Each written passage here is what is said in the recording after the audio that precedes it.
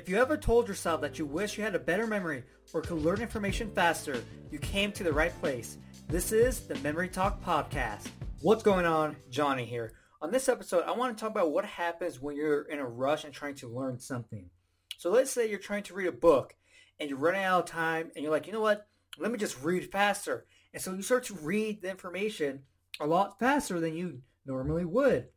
And you might be thinking, hey, this is okay. I'll probably retain just enough information and be good for whatever test or for whatever reason that you're trying to learn the material to begin with. But here's the thing.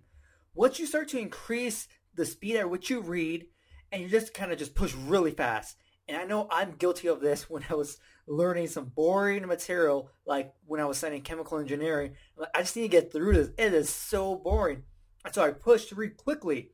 But what happens is you actually have no idea what you're reading because you're so focused on the speed and not actually trying to understand and remember what you're learning that you don't remember anything. And that's why you have to go back and reread what you just read. You might have to do it a couple times because you keep thinking, hey, I can keep reading at a faster speed than normal and I'll be okay. But that's not the case, especially when it comes to trying to remember and learn the information.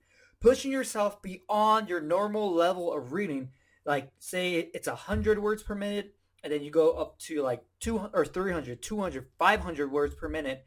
All of a sudden, dude, you might be going through and pick up words here and there, but you have no idea what you're actually reading.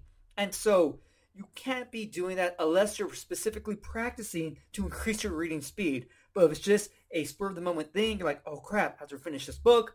Boom, let me just read a little bit faster. Okay, it's not going to work for you at the end. You're going to end up rereading what you're learning again.